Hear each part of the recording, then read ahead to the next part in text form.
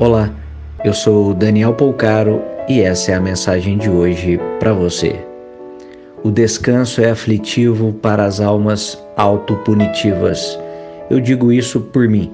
Tomei essa consciência tem pouco tempo e tenho buscado melhorar, reservando um instante do dia para deixar perder o olhar no horizonte, sem compromisso produtivo.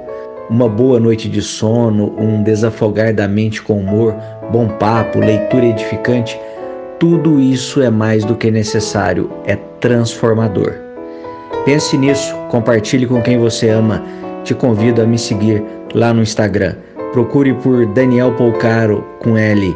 Um grande abraço de paz e luz.